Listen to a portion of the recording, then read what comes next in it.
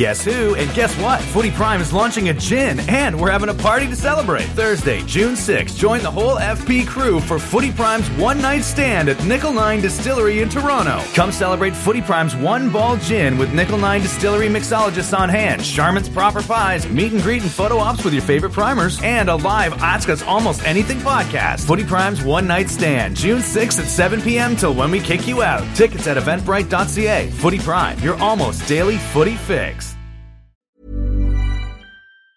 Now's the time to save 30% on wedding jewelry, only on BlueNile.com. Make sure your wedding ring is the one, with your pick of diamond and lab-grown diamond bands, all hand-finished and graded for excellence. Or surprise her with something blue she'll love for life, like a stunning pair of sapphire earrings. Blue Nile's jewelry experts are available 24/7 to help, from fit questions to style advice. Right now, get up to 30% off at BlueNile.com. BlueNile.com. Spring is my favorite time to start a new workout routine. With the weather warming up, it feels easier to get into the rhythm of things. Whether you have 20 minutes or an hour for a Pilates class or outdoor guided walk, Peloton has everything you need to help you get going. Get a head start on summer and try Peloton risk-free with Peloton Rentals at onepeloton.com/bike/rentals.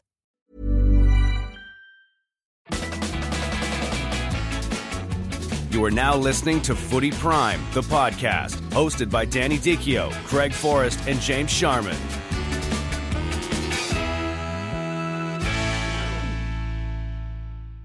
Well, hello and welcome to Footy Prime, live here at BMO Field, following a monumental victory for Canada against the United States. 2-0, the final. The Canadians win. Sharman, Forrest, and Dicchio here. But also, we're joined today, we're very, very thankful for this, John Fitzgerald, former Canadian international, former teammate of Craig Forrest, and some guy called Alex Load Management McKechnie. Raptors fans out there know who Alex is. He's the man that basically single-handedly brought the Raptors the championship last year. And is it 6 others with the Lakers, or was it 5 others? No, it's 5 others. Just I 5. wouldn't say it was me. It was it's all about players. He's running out of fingers. No, but I just happened to be there. But Silver, it's okay. Let other people speak. Yeah, but a lot of people don't know that Alex went back way longer. I mean, going back into soccer years ago. Obviously, you're from Scotland, Alex, but getting involved with the national team in the Gold Cup highlight of 2000, you were our therapist then, and good memories as well. And then obviously you went to. Wouldn't like to say bigger and better things, but You know what? Shaquille O'Neal. Let me tell you though, Craig. My first year with the national team was 1976. Believe it or not, the Montreal Olympic team. Was Craig playing then? No, he was one of my patients. He was 12 years old. I had one black hair. Anyway, maybe not. But that was 1976, was my first year with the Canadian team. And actually, the first time I came back to Toronto, and we played at the Lamport Stadium. Believe it or not, back then, Wow, the Lamport turf. The great thing about Lamport is you'd be on one side of the pitch, and if you're at the bench, you can't see a person on the other side because of the slope. It's like the hybrid. The runoff. Yeah, the hybrid bubble. And I like that because actually my coach would always say to me, because I was a winger, he'd always tell me, get your heels on the line. And the good thing is you couldn't see that far at Lamport because you can't see where I am, being 5'8". He's having a good game, Fitz. You've seen him for half an hour. And me and John, we go back a long way, right into the 80s, right? In the 87 Under-20 World Cup when we played together. I know you were a big part of that and enjoyed playing the national team, went on to play the Canadian League. Well, in fact, I want to talk about John's last game, I believe. Was it the same tournament as... So here's this thing. So all week we've been hearing that Canada cannot beat the States at soccer. It's been 34 years without a victory, and Craig's saying that's bullshit. We beat them. I beat them, Craig, right? But not I, we. Okay, you and John. But we did. What was the excuse used by the States to deny that record? They sent a B team, apparently. A B team with Lexi Lawless. No, they were a full team because of the same tournament Eric against Eichmann, Mexico in the final and beat them. Yeah, and absolutely. that counted as a full cap. Now the national teams play against Martinique that aren't even... Well, I was on a team too, so it would have been a B team then as well. Maybe it was because I was playing. What was the score of the game?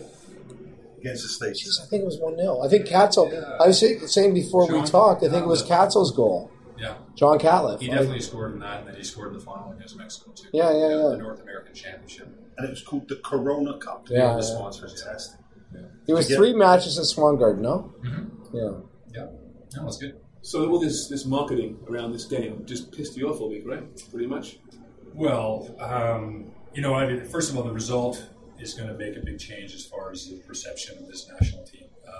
It was a terrific game, a terrific result for the national team tonight.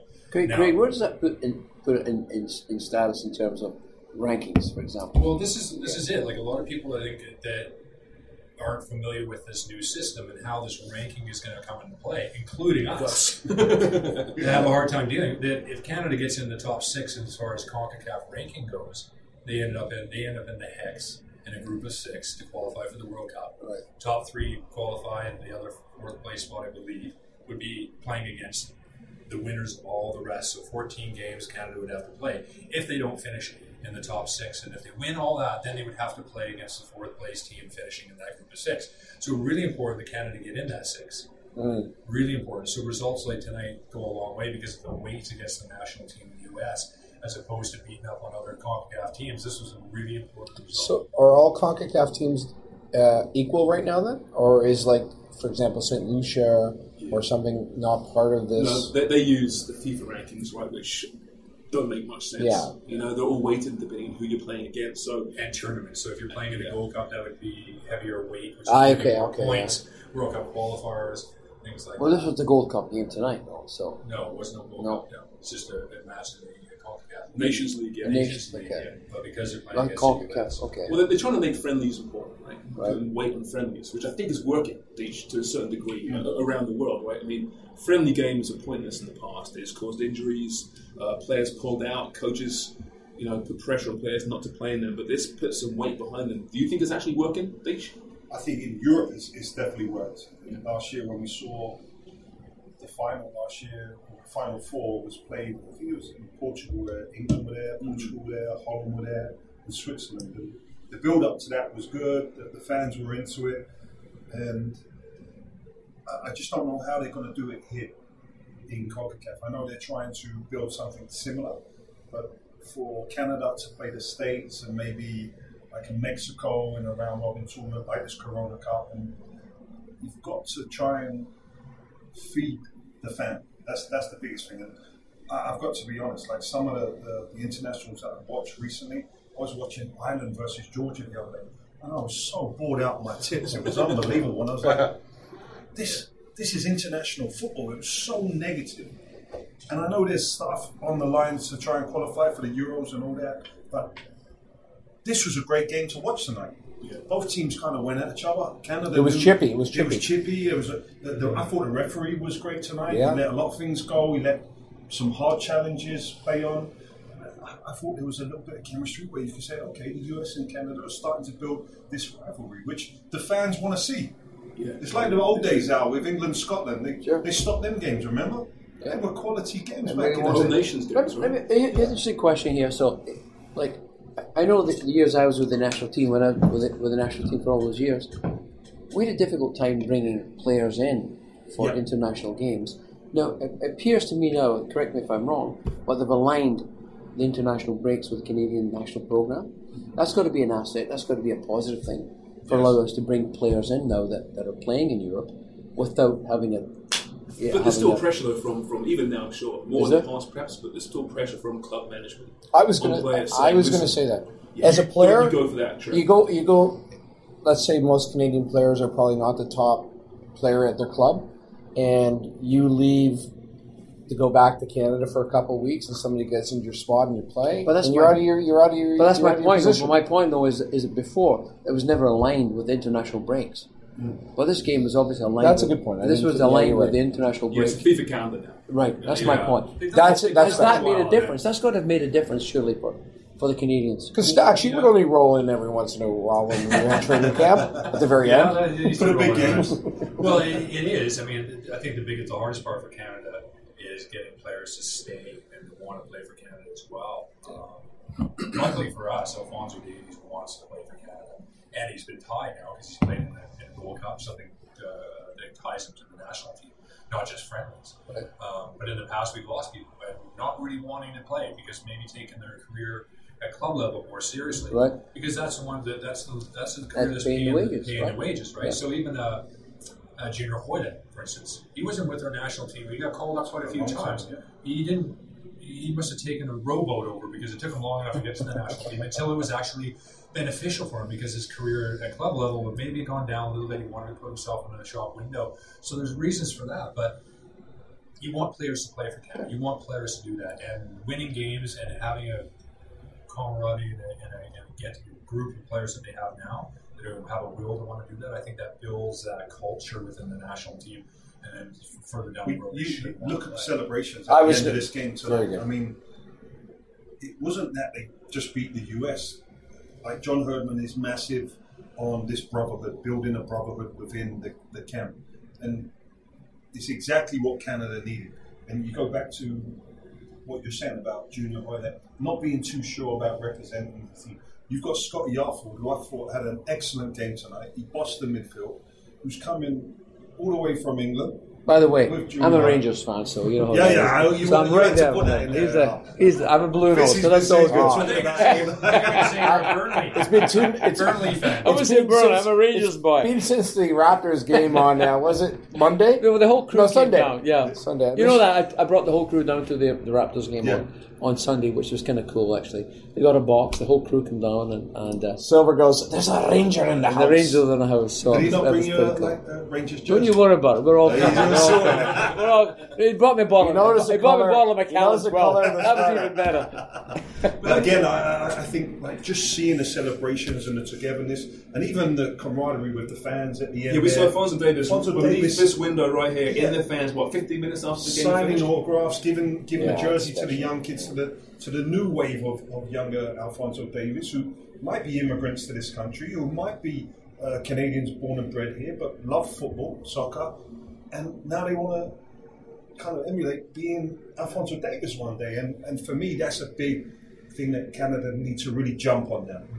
The CSA have to jump on this because it's a fantastic result. That's a good point. They need to build momentum. They need more advertising, more promotion. This game wasn't behind promoted enough, right? I mean, 15,000 fans out there, maybe 15,000. 17,000. I'm not sure about that. It was a good atmosphere though for 15,000. Those people, the Voyagers, did a great job. They were noisy, they were passionate. It's fantastic to watch. But TFC can play, like you say, Columbus and pick out almost 30,000. But to be frank with you, like I'll tell you that not a lot of people knew there was going to be a game tonight. Yeah, that's true. Right? Well, this is the promotions, the advertising. Well, let me ask you, Fitz, as a former player, you've seen the game grow, progress, yet still Canada's men's team has a problem filling stadiums.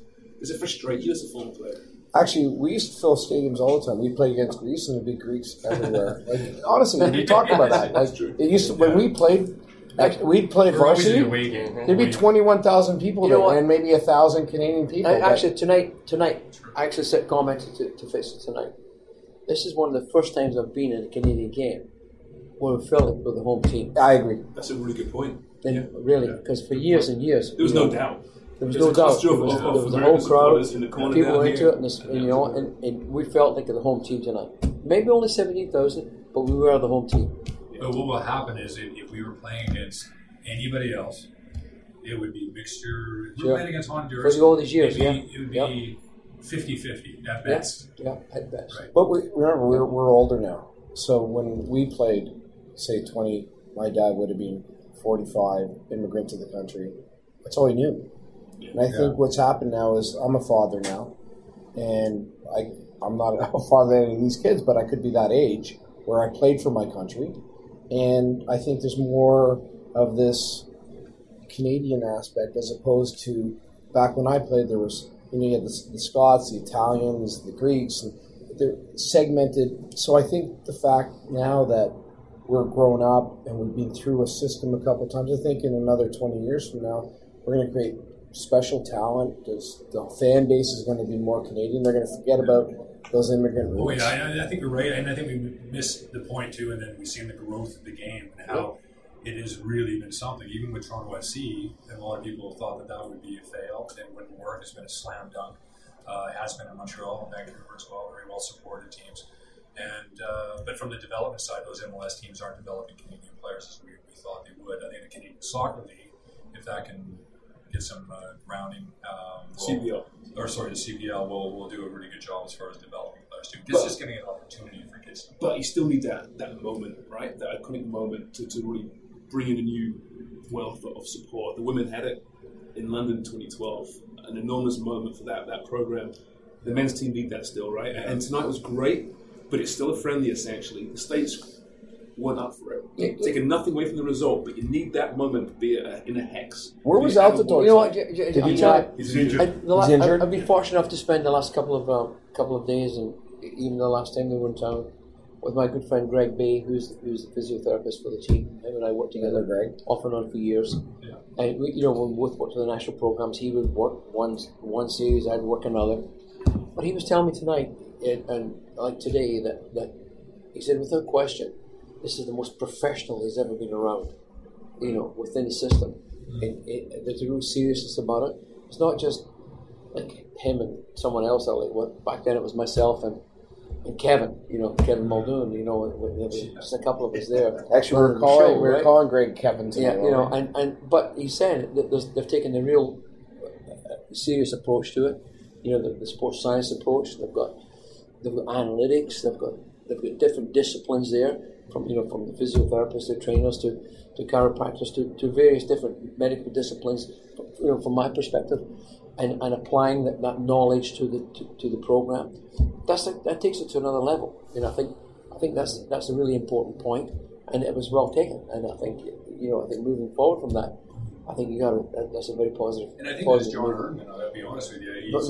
My point being is that he said that John Herman has taken a very, very serious approach to this, and he's taken it to another level in his years there. Yeah. That was, it was a very strong comment. And he did the same with the women's program. I mean, obviously with John moving from the women's programs to the men's program, he's going to have that hanging over his head. I never really realized or understood really why, because if I'm a player for John Herman, if he's coming in and he's doing all the right things and we're making forward steps in the game and all these different things, I'm going to support him on that. It doesn't matter who he is, and I've been impressed with him with the women's program as much as anything. So he's done a really good job with that and building that culture. Well, when you take what they've put together there, like I say, again, I go back to my from a professional standpoint. From a professional standpoint, you've got these players coming in and some of them coming from minor teams, relatively speaking. All Rangers, of a for example.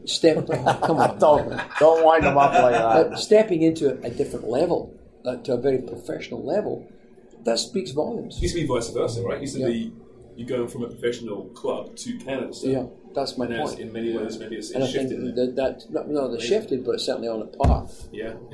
Speaking of being progressive, we're doing media right now, drinking beer. He's vaping. What is this? I didn't see him vaping. All I can say is thumbs up. Dan won't produce this. Yeah. He's not playing tomorrow.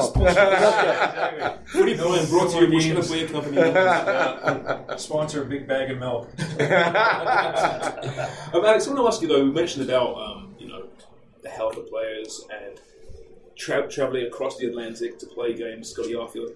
What kind of drain is it on a professional athlete nowadays with modern flight? Does it really hurt? Is it tough? Let me tell you, someone asked me just yesterday, actually. It said, if you had an unlimited budget for a research project, what would you do? It was a great question. It was one of my young interns, quite frankly, asked me, and I thought about it. I thought, you know what? I said, I would probably spend all the money in sleep analysis. Really? Yeah. I think, because for a lot of different reasons, we talk about just the effect on players, but I'm talking just general health and it's not just like living in the NBA is a whole different world. We play 82 games in 5.5 months. We play 15 to 16 times a month. Very little training. In the end, the practices are limited at this point. We do everything pre-season over the summer. All your gains are made over the summer. You get into the season, it's a grind.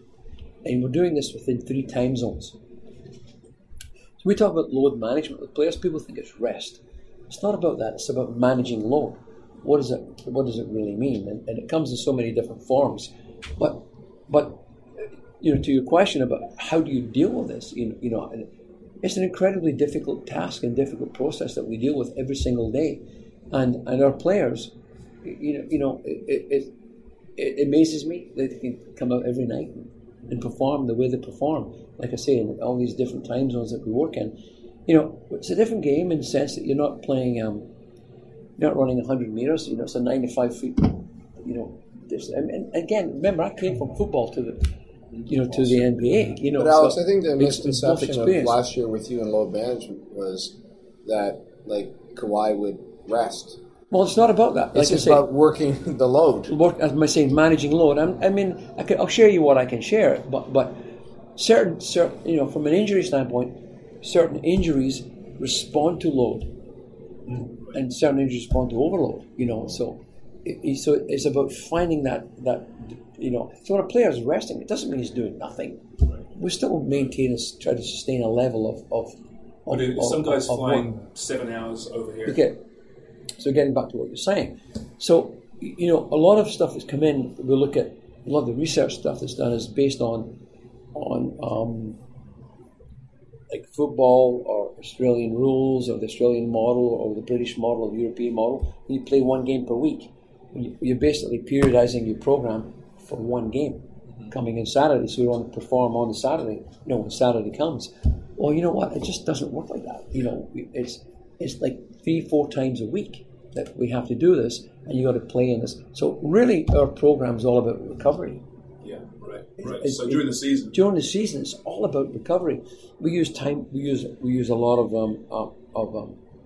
sleep management. We use a company called Fatigue Science that analyzes all of our travel. Then we look at the travel. What's the best time? When should we leave a city? We don't leave any stone unturned. We try to address every possible aspect, and that's on me. And I, from a personal standpoint, I have a terrific staff of 7-8 people, from physical therapists, massage therapists, trainers, strength and conditioning coaches, sports psychologists, or nutritionists, all fall under the one umbrella, and that umbrella is called health and performance, and that covers everything. We look at at our facility here, right across the street here at the OVO Center, we have every single thing that we have is organic. Our chefs grow our vegetables in the building, on the terrace. I mean, it's quite an amazing. But where's the fish and chips coming from? Lake Ontario. That's our next subject. Yeah, growing something else. Yeah. Hey, I try to keep it serious. It goes sideways. Yeah, exactly. But anyway, grow the vegetables. but just a simple example of what I'm talking about, though. So there's no stone unturned. So and I think that's what's happening. I can see it in the Canadian program. They're taking a very serious approach to it. I've met with them. I've had dinner with the guys a couple of times now, and there's a real serious approach to what they're doing, and I think that speaks volumes. I think that comes from the top down. That comes from the head coach. I think there's definitely a level of professionalism. Pardon me? And funding. Well, funding is everything, I think, too. You have to have it.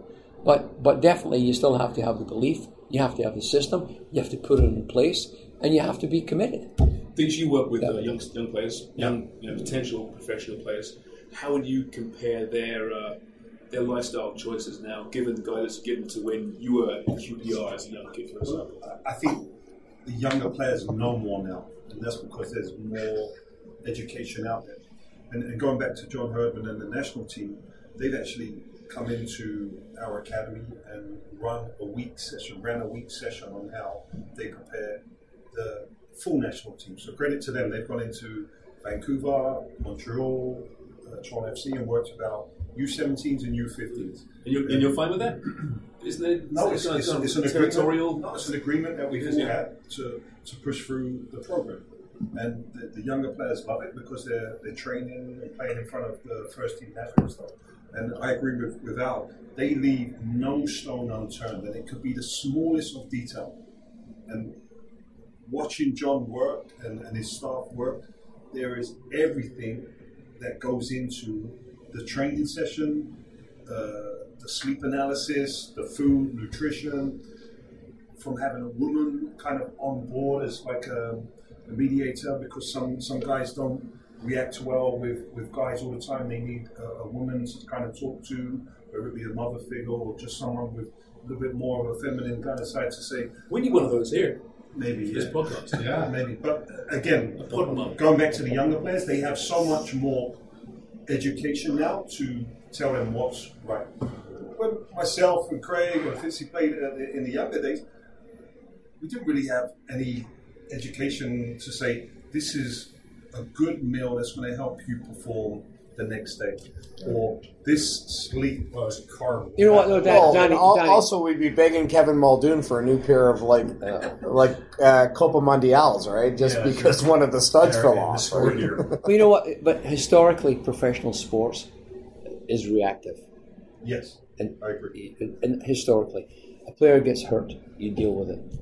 But in today's world, it's 100% proactive. In our world, and it's in football in general, I've been fortunate enough to have been around a little bit to see it. And there's just movement. You assess players. Players come in, and you try to identify what we call their fingerprint, their own personal fingerprint, and build the programs out from there. Yeah. So you create a preventative program initially in order to. And then you still treat injuries, obviously, but there's so much effort put into prevention. But there's more, in that case, responsibility put on the athlete, though, surely. Yeah, but but my point is that you're creating this preventative care program, a proactive program. You make players responsible. Right? Would you have bought into that when you were 21 years old? We wouldn't tell anybody about our injuries back then, honestly, because I don't want to lose my spot. Is that still an issue? No, I think. There's, certainly from an NBA standpoint, there's so much money involved that we get players like Kyle makes $30 million a year. That's like $400,000 a game.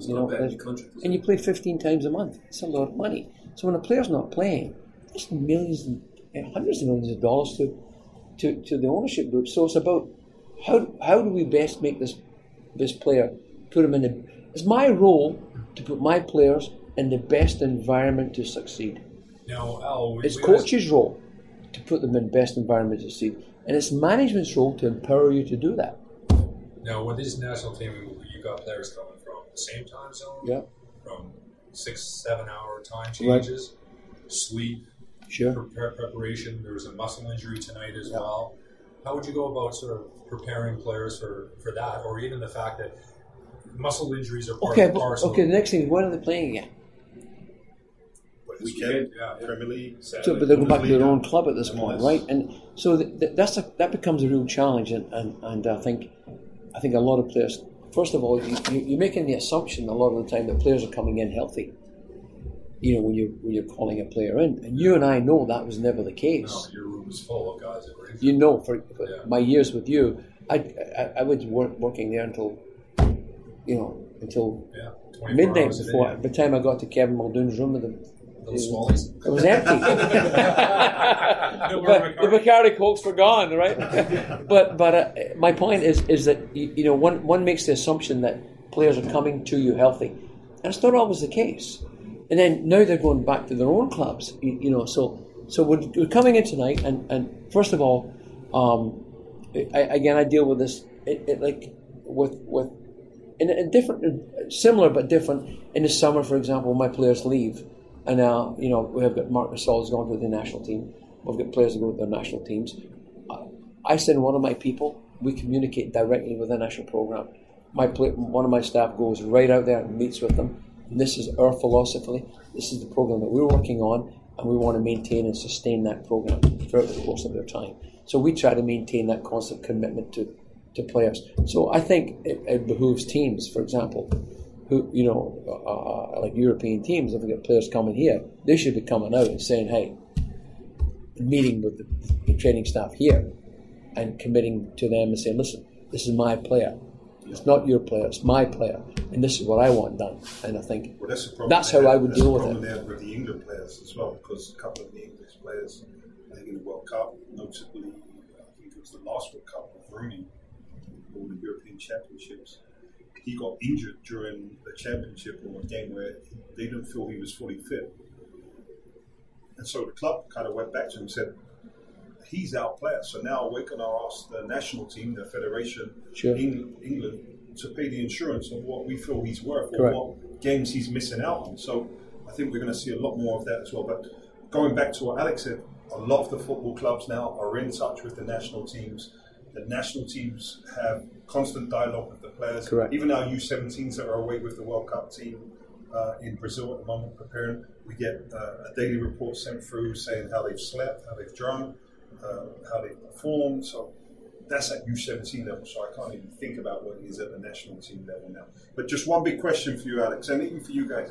Do you think players now are softer than when you was in the game, say, 15, 20 years ago? And I'm not saying that in a derogatory way to the players nowadays. Yeah. I'm just saying. So you're answering our question. So going back to like the physio and trainers, when I was younger, 14, 15, I didn't even know what a physio room was.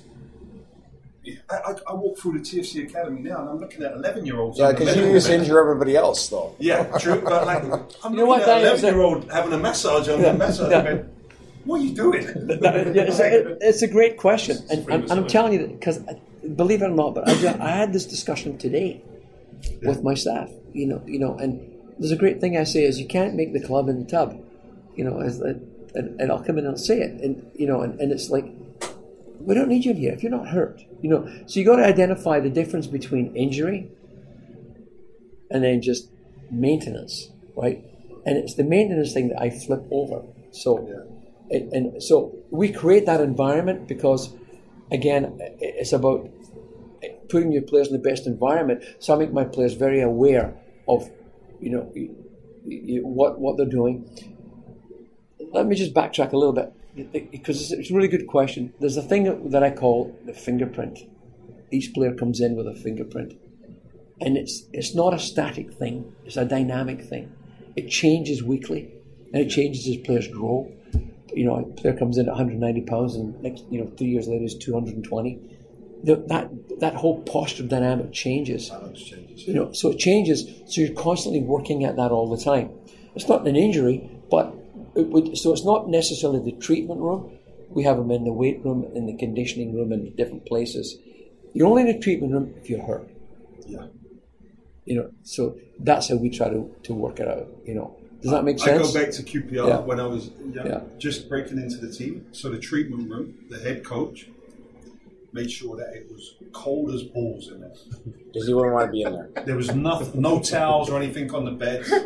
The masseurs and the trainers did not speak to anyone. So you don't want to be there. So he purposefully made it the worst place to be in. So your leg could be hanging off and you're going in again. You're freezing. Hey, at least the swelling went down. Have you been in any bad treatment rooms, Craig? Oh, plenty. Back in those days. Ipswich must have had a bad one back then. We used to have a physio just come in and just do a little massage on you like that. Hasn't openness changed, though? Like, you think about professional players these days, that there's a more openness to discuss things. But anything in general. You're right. Mental health, injuries. So players are more willing to say, you know what, something's not right. And I'm like, I go back to my point. It's like, back when we played, like, I wouldn't want anybody to know.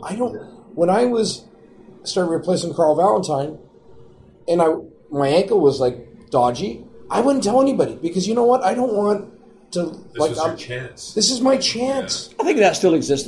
Sure. Yeah. It still exists. No, that still exists. I think. Not when you're a star. When you're a star, I think there's a level of comfort that that's your position, and we'll save it for you. There's one factor you're missing here, and that's the agents. We didn't have agents. Because that's my point. That's my point. But agents control so much of this. I get a player that gets hurt. The first thing the person I speak to is the agent. Yeah. Really? Of course, and it's part of the process. Is that basketball, though, or is it? You think it's? No, I think that's 100% football and everything else. I talk to the guys all the time. They're calling you, or are you? No, but the agents they're an integral part of the process, because there's always a perception of us as an us and them, right? And so building that trust with players is a difficult thing to do, and until you've done that over a period of time, and then you have that with a group of players, then it becomes more of an accepted. When players come in, they know they can live within the environment. But until you've done that, you're dealing with so many moving parts. Like I say, a player gets hurt, and you say, well, my agent wants me to go see somebody else. That's almost a standard thing these days, right? You can't avoid it. You can't fight it. Do you encourage it, or do you say, okay, go and see that person, but make sure you come back? Do I encourage it? I'm the first guy to say, hey, you know what? Let me call your agent. Okay. As Craig can attest, that I've been fortunate enough to be that third party for many, many years before I even went into the league, in the sense that I was the go-to person from a lot of agents when I developed some of the pelvic stuff over the years. So I got to know the agents very well. So in my position now, I'm very fortunate enough to know most of the agents within the league. There's the level of trust. So there's a level of trust that's there. But when a player gets hurt, there's no question, I connect the agents every time, because the player will ask, are the agents going to connect with them? If he doesn't play, why isn't he playing? Was he hurt? What can we do? Do we need to go see somebody? So the key thing is, hey, you know what? Your guy's down. It doesn't look too bad. I think it's this, or this. We'll do a scan. We'll MRI it. We'll see what it looks like. And if things don't improve in the next 24 hours, we'll look for a second opinion or whatever. So as long as you put that out there, right? All of a sudden, transparency. Yes, yeah, and that's really, really important. The last thing you want to do is try to cover or hide something with a player, because it's not worth. Remember, these contracts are guaranteed. Yeah, that's important. So you don't have to play. Yeah. So not all these guys are fighting for their This jobs. is why, Danny, if you were making $400,000 US a game, you might stay on that treatment bench, even if it was cold. Some sacrifice. Circumstances. Yeah. Actually, Danny will contribute some money. But you know what, Craig, place. That's an interesting point, though, because those players that shoulder that responsibility are quite interesting. They want to play. Yeah. Like the Kobe Bryants of the world. When I was with Kobe, he wanted to play every single night. And DeMar DeRozan, Kyle Lowry, those guys, they signed those contracts. They shoulder that responsibility. Play every night. KD must have a good agent, because he's out for a long time and he's still next to him. Yeah, I know exactly. Got a year deal. Right? Not going to play. Kevin Durant. Oh, yeah. It's a great question. It's a great question. But on terms of agents, it's interesting because I'm going to go to basketball here for a second. Look at the Canadian team that just played. Sure. Right? You know that agents are making most of the decisions for players now. They don't necessarily want their player playing for the national team because there's no money for the agent, risk of injury, right? And they're like, you're better off training hard this summer, getting yourself fit. There's risk of injury over there. So it's the sport's changing where a player, I don't think, has a lot of decision anymore. They don't have the ability to say, this is what I want to do. I think the difference, basketball's national, the way the whole national system works is much different than football, soccer too. Yeah. And in soccer, there's a will and a want always to play. It doesn't matter who you're from, where you're from, who it is, to play for your national team. You're correct. Mm-hmm. You're correct there. Right, so it's not quite the same. It's very, in my world, it's very different. I think so, yeah. I mean, everyone wants to play for the national team, no question. But football is all about getting capped for your national team. It's a privilege. It is. Yeah. It's important and that spins itself out to more money and whatever else somewhere down the line. You're going to play for England, you're going to get, all of a sudden. Because the World Cup, you want to play for your country because you want to compete in the biggest stage in the world. And unfortunately, basketball, the biggest stage in the world is the NBA. And that's why I think a lot of players go like, why am I going to play for Canada at the World Championship? The World Championship doesn't mean that. Look at the amount of U.S. players. But flashback to to what we were talking about earlier. When you're talking about Craig, I mean, the Gold Cup, our trip through the Gold Cup in 2000. I was lucky enough to be with the Lakers to win 5 championships, but the Gold Cup was like nothing that was ever. It was nothing like it, Greg. It's probably your best story. It was unbelievable. I mean, we weren't expected to win anything. and the big fella here keeps standing on his lips and making a few saves here, and then we had a few drinks at the hot tub. I was the delivery boy. I'd go and get the stuff, right? A few cars, play some cars at night. Go get a case of beer. We're stuck in this place in the Radisson Inn in Culver City. We're stuck in Radisson in Culver City on the 405. Remember that, right? I brought Shaq down. Remember, I brought Shaq down we got some photograph of all the boys. Whoa! So let me just rewind here. So Gold Cup 2000. Shaq is an influence on the team. I brought him down. Yeah. Oh yeah, this is amazing. This stuff. Like fans want to hear this. Yeah, we hung out. Yeah, seriously. Shaq attack. So I was with the Lakers at the time. Did Shaq too, give right? some advice? And I was coming back. It was just coincide. I was able to go with both teams at the same time. But I brought Shaq over to our hotel, and they come in, and I'll forget it. He walks into Kevin Muldoon's room, so Kevin's lying there on his wife runs. Almost jumps out of the bed. Was he icing his ankles? Anyway, he was having a Bacardi Coke, I think. But anyway, it was a terrific day. He went through it, photographs in the back there, the whole thing. Yeah. Oh yeah, he was great. He was great. Amazing. He drove me where we should head and all this kind of stuff. And Holger, who was the Siakam manager at the time, is like comes over and wondering what's just going on here. Yeah, that's right. Just telling him where we should go and everything. He's like, no. So I get tickets for the game, right? For the Laker game, I get a whole bunch of tickets, the whole bit. We get a bus going. The Forum. No. It was still it was Staples Center. It was Staples Center. And Staples Center, and we finished up. It was Holger. He didn't want anybody to go, but he had to be there. Remember, he was front and center. He doesn't want anybody to go. He was up there, front and center at the table. They cannot go. So anyway, it was we had a hell of a night. The whole crew come down, and the whole crew. Yeah. Let me flash forward. I'll tell you a good little story though. Yeah. Nick Dasovic. Nick is a good friend of us, all of us, right? So Dasso, one night, he was at him and Dale Mitchell. It was a youth team were playing. They were training in California at the time, over at the Home Depot Center, and so I fly over to Dasso and said, "Well, yeah, come on, I'll get you a couple of tickets for the game." So Dasso, Dale Mitchell, and Holger's son actually at the time was working on the team. So they come out, I brought them front row. Front row. There's the front row. No, it was courtside. And there's the first row one behind the not Spitzy seats. Sorry. No, that's what I was asking. That's what I was asking. I got jealous there. Was that Charlieville? No. Oh, it wasn't courtside. It was behind the wall, right? Row one hockey. Anyway, so I speak to the events manager of the whole thing. So I see that guy over there. I said, pick him on at halftime. We got a little show going. So they've had it's supposed to be a random draw. So So they've had a few swallies going, having a couple of babies, right? So Dasso comes out. He's got to make 3 shots: a 3-pointer, a layup, and a free throw, right?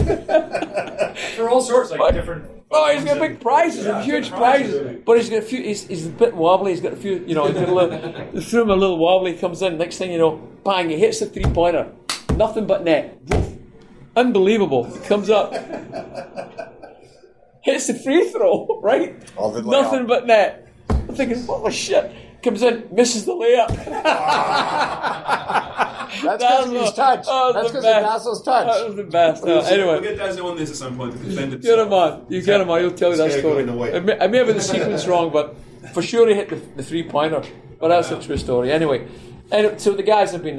For me, football has been a really big part of my life, obviously, and basketball for the last 20. I've been 21 years now in the NBA, and it's been incredible, and but this past year, what I was saying earlier with the trip with Craig and that Gold Cup was without question. It was magical. We'll do a show. It was magical. It truly was. Gold Cup. Oh, absolutely. So these two can chat too. It was magical. It really was, wasn't it? We'll get some of the players on. It was. Yeah. I mean, there's a tournament coming up, right? I mean, Hastings scores that goal in the quarterfinal. I mean, you weren't here for it, right? But it really was quite amazing because as soccer's still struggling to find its niche here, even now in 2019. Back then, can only imagine, right? So this Canadian team with a bunch of no-names plus Craig, basically, right? Really it was. Come in and they win this thing. They beat teams well. Who was it? Who was the penalty? Was it Valderrama in the final or was it Asprilla? Asprilla, yeah. Takes a penalty. He saves the penalty. I mean, you were like, I mean, think about it. Craig, do you have your big gloves on that game? Tino Asprilla played for Newcastle. Newcastle. We won a coin toss too. Hold on, why were Colombia there, by the way? Well, very good question. CONCACAF, right? They come from the southern. They used to have invitational teams. So Japan played it once, right? South Korea. Japan, maybe. I'm not even sure. I think Japan played, yeah. But Korea, South Korea played in it. Colombia, Peru, Brazil, various a bunch of countries. Was it South Korea who beat the drawing loss? Winning that took us to the Confederation Cup. Nice. Right. Where was that? Japan. Japan. In 2000. I'm saying so. It was incredible. We beat Mexico, 60,000 people in San Diego. Qualcomm Stadium. Like, I mean, just like inundated coming from Tijuana, from the borders there, and here we are. And yeah, I mean, I remember thinking about that. Finally, it was unbelievable. Games arrived. Finally, and about time. We scored a golden goal, like the golden goal. Golden goal won it. Well, let's hope this next generation can do something because I think they got a special. But isn't it interesting that you go back just before my time? You look at Dale Mitchell, Jerry Gray. Those guys, like, we used to beat the U.S. all the time. Yeah. I don't remember the USA beating us. No. Like during youth, at least. It was when they not under 19. They started to take it seriously back. They got the sponsorship in. I remember that whole day. It was back in. I tell you, it was in the 90s when we were right before the '94 World Cup. I can remember Dolly was the sponsor with Umbro at that time. Yeah. And then they just done a deal with they were trying to renew their deal with Brazil, and Nike did the deal with Brazil and with the US, and we were kind of left in the dust. That's right. And it built their programs. I think that was back then. Got big investment from Nike there. Yeah. And they invested in their youth as well. Everything. The money was in for like 10 years. It was a 10-year, $200 million for 10 years or something like that. Yeah. And it was just set the program. Lead up to the World Cup. Remember, Budweiser came in St. Louis. They built the training facilities. And all of a sudden, all the guys just became like great players. Well, they were paying them like a club team. Yeah, they're paying the players like a club team, but they were playing international games, but they were getting played like club players. Yeah, that's right. So a bit of money, that's all it takes, obviously. Well, like Sport Australia have done it for years, right? Before Olympic Games and big events, they'll start throwing money at their sports. Well, we saw that with Canada in 2010 Olympics. Yeah. On the podium, yeah. Coaching and giving opportunities, and we saw what that did. But this team, I mean, we're enjoying them right now. They're playing good brand of football. There's some talent in this team. Feature as a coach, do you see a team that can really grow and become something? When I say special, a team that could qualify for a World Cup, if not in 2022. Yes, you do. Yeah. And because I'm new, I'm 12 years in this country now. What really excites me about this group is that they have goals in them. They have an attacking abundance in them. Obviously, we'll speak about Alphonso Davies and Jonathan David, but they have a group of players that are willing to attack and can hurt teams. And my big worry about tonight was defensively how they were going to handle the US attack. But I thought they handled them very, very well. I thought Boyan was very good in goal. Good with his feet, although Craig wasn't too happy with some of his passes out the back.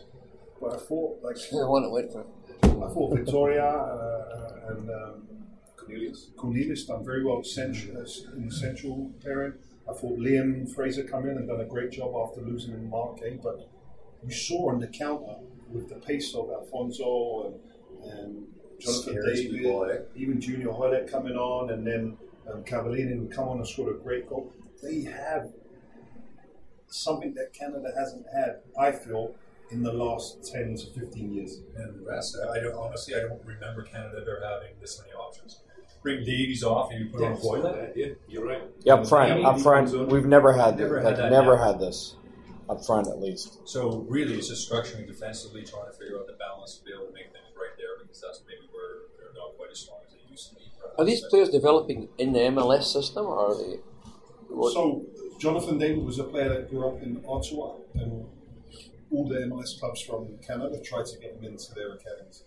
he was reluctant on going to Europe, and he went to Belgium, and it's worked out perfectly for him. I think it's probably the best move for him to progress. There's now clubs in England, Spain, Germany looking at him for a big money move now. Junior Hoylett is another player that went over at a young age.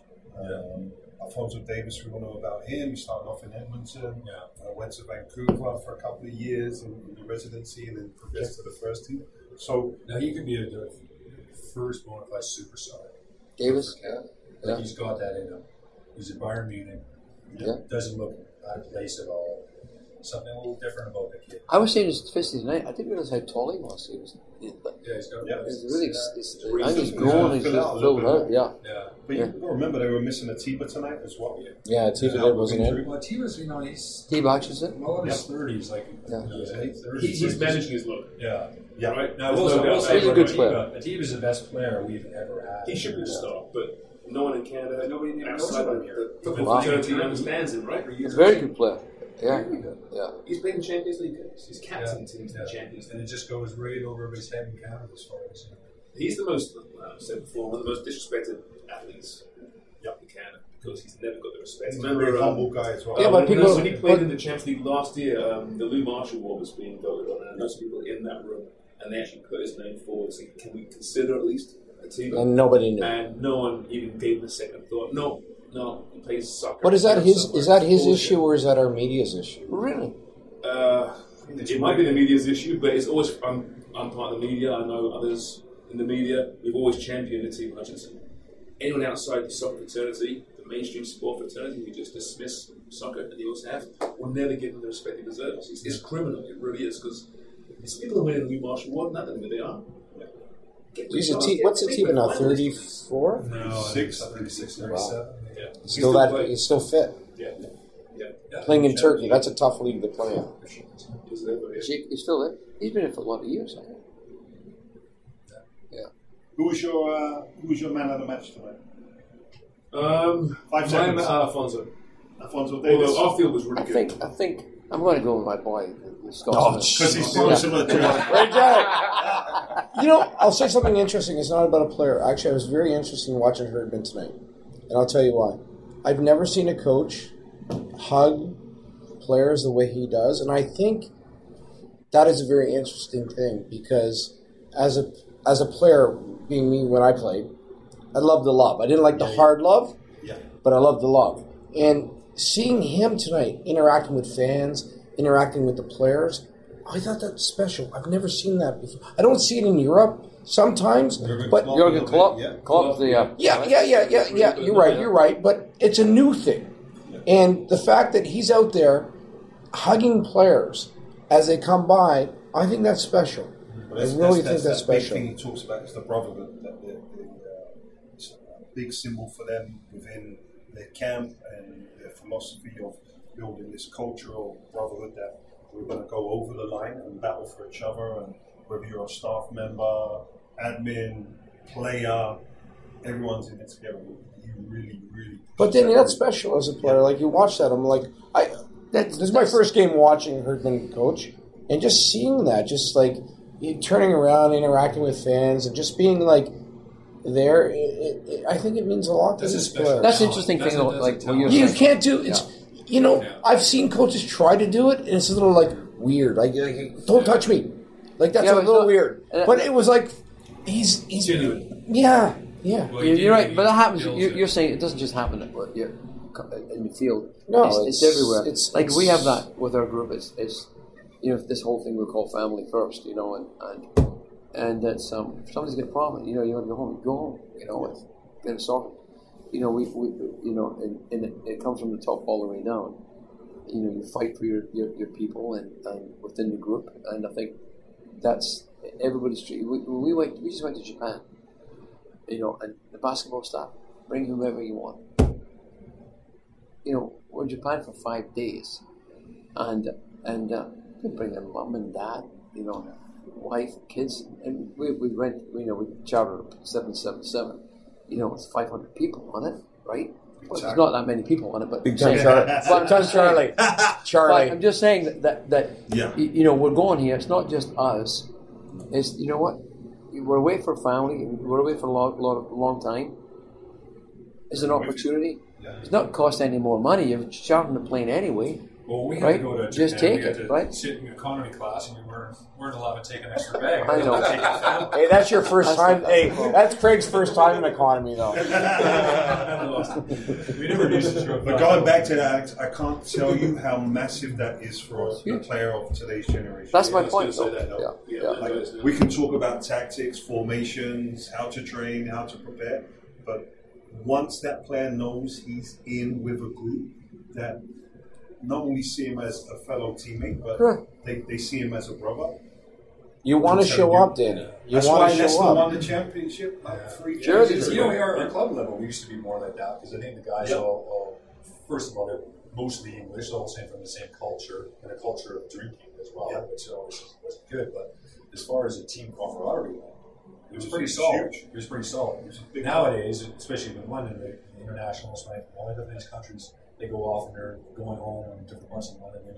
There's not that team chemistry as you have what John Hurt is trying to build here. It's very difficult I think he's doing a good job. It's pretty. But see, the players fits him. Your earlier point. It's evidence. Sorry, I just want to finish with your point about the players earlier. Like watching those players on the touchline, warming up, and they're not going to get in, and seeing how fucking excited they were on the goals.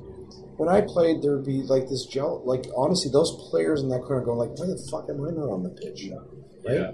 And so something different is going on in the game right now, and it could be that the players are all playing at a professional level and they're not, playing for, in Canada at some club level. But I mean, I don't know what it is. I think partly with rotation being what it is nowadays at all levels, everyone's used to being on the bench as well to a certain degree, and being part of the collective, the group. I may not be the starter, but I've got a role to play.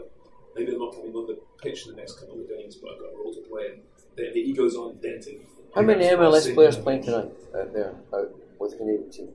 Canada? I don't think I would say 5. 5. The rest are European? For Canada. Yeah. Same. The rest European? Yeah. Henry, that was never the case, was it? But the key thing, going back to what Fitz is saying, is if you get your star players, your elite players within the group on board with being part of that brotherhood, it's plain sailing. Yeah. And I don't know Kawhi Leonard, but last year he was the epitome for this guy is here not only for trying to win a championship, but to help the other players around him. And he seemed like a humble guy. He seemed like he wanted to work. And he put his Danny, look at the beginning of the season and the best barometers, and Alex won't talk about this, and I'm just a fan, so I can. I watched Kyle Lowry change throughout the year. At the beginning, it was like he lost his best friend, DeMar, and there's a new guy on the team, and it was like he wouldn't quite.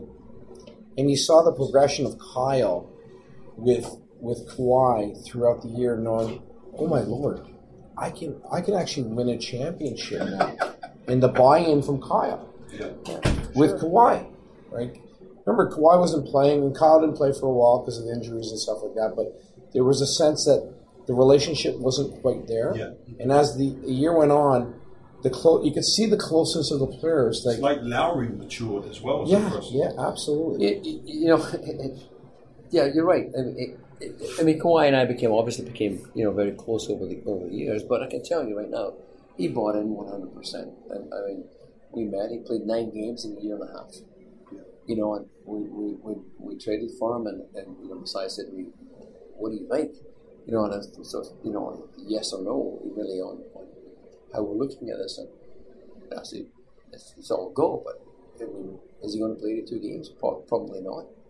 I don't know how many he's going to play, but we just got to build a program and build it out. And he just bought in 100%. And that's on your point. Start when you get. You're right. Yeah. When you get your guys around you, but when the top guys are like there, then everybody falls in line. You're going to get your followers. And that's what happens, and then they just move forward with it. But it was. I mean, last year was incredible from a personal standpoint. One of the most challenging years I've ever had professionally. And without question, one of the most rewarding.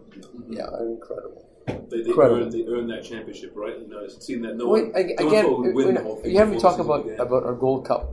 You know, when we didn't expect anything. I mean, my years with the Lakers, I was with Shaq and Kobe. You have to win.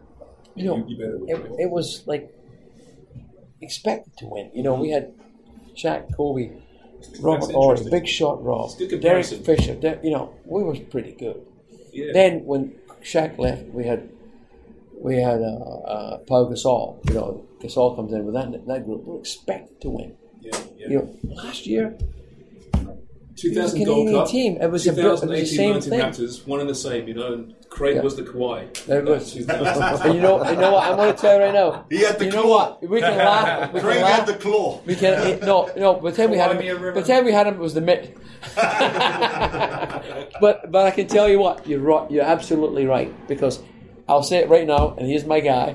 But he stood on his lips. He did. Yeah, 100%. We will do. Like pick up that MVP, and he deserves. Jeez, I wish he could have did that against Brazil. What's that? No, you worry about it. He's my guy. This is why I bring Alex on. Well, listen, fellas, we're out of time. Next week, Al? What's that? We could talk for a long time. We'll have a swally later. We could talk for a lot longer, and then we'll get both you guys, Fitzy and Alex, on the show again if you like, because you've been absolutely brilliant. It's been completely off track. The rundown that Dan and I put together so meticulously, you know, out the fucking window. But I'm glad it was, because this is a good conversation, and I think we got some good in-depth analysis on what it's like to be in the Canadian program, be it football or basketball. Yep. So, fellas, thank you so much. Canada win 2-0. November the 15th, back in the States, be a different beast entirely, and we will break that game down for you, because we're flying out there, right? Yep. That's a complete lie. By the way, as I mentioned before, we are drinking beer today. If you want to sponsor this podcast, email Dan Wong at Dan@eggplantps.com. Dan's going to get a bunch of six-packs sent to him. We will talk for beer. All right, thanks, fellas. Lots of fun. Thank you. Check us out on Facebook, on Instagram, on Twitter, on Apple Podcasts, Spotify, Stitcher, you name it. Thanks once again to Eggplant Pictures and Sound. Cheers for listening and watching. Hi, this is Paige from Giggly Squad, and I want to talk to you about Splash Refresher and my water intake. Okay, so you guys obviously know that I'm a hydrated girly, but sometimes when you drink that much water, it starts to just taste bland, and you're just like, I need something to spice it up. That's why I love Splash Refresher. It has 0 sugar, 0 calories, and it's a splash of sweetness. And they come in 5 different flavors. They're so good. Wild berry, acai grape, pineapple mango, lemon, and mandarin orange. My favorite is the wild berry because I just love a berry. So if you're like me and you're drinking water all day, then try Splash Refresher. It's going to absolutely change your water game, and it's good for you. Acast powers the world's best podcasts. Here's a show that we recommend. The Real Housewives is a guilty pleasure for most, but if you're looking to not feel guilty about that pleasure, tune in to Everything Iconic with me, Danny Pellegrino, where I break down all the messy moments and behind-the-scenes antics of Bravo's popular franchise. And on Everything Iconic, I also interview celebrity guests like Kelly Ripa, Keke Palmer, Drew Barrymore, Cameron Diaz, and more about their guilty pleasures, their past work, and so much more. So if you're pop culture obsessed and find yourself watching way too much reality TV like me, tune into Everything Iconic with Danny Pellegrino, wherever you listen to podcasts. Acast helps creators launch, grow, and monetize their podcasts everywhere. Acast.com.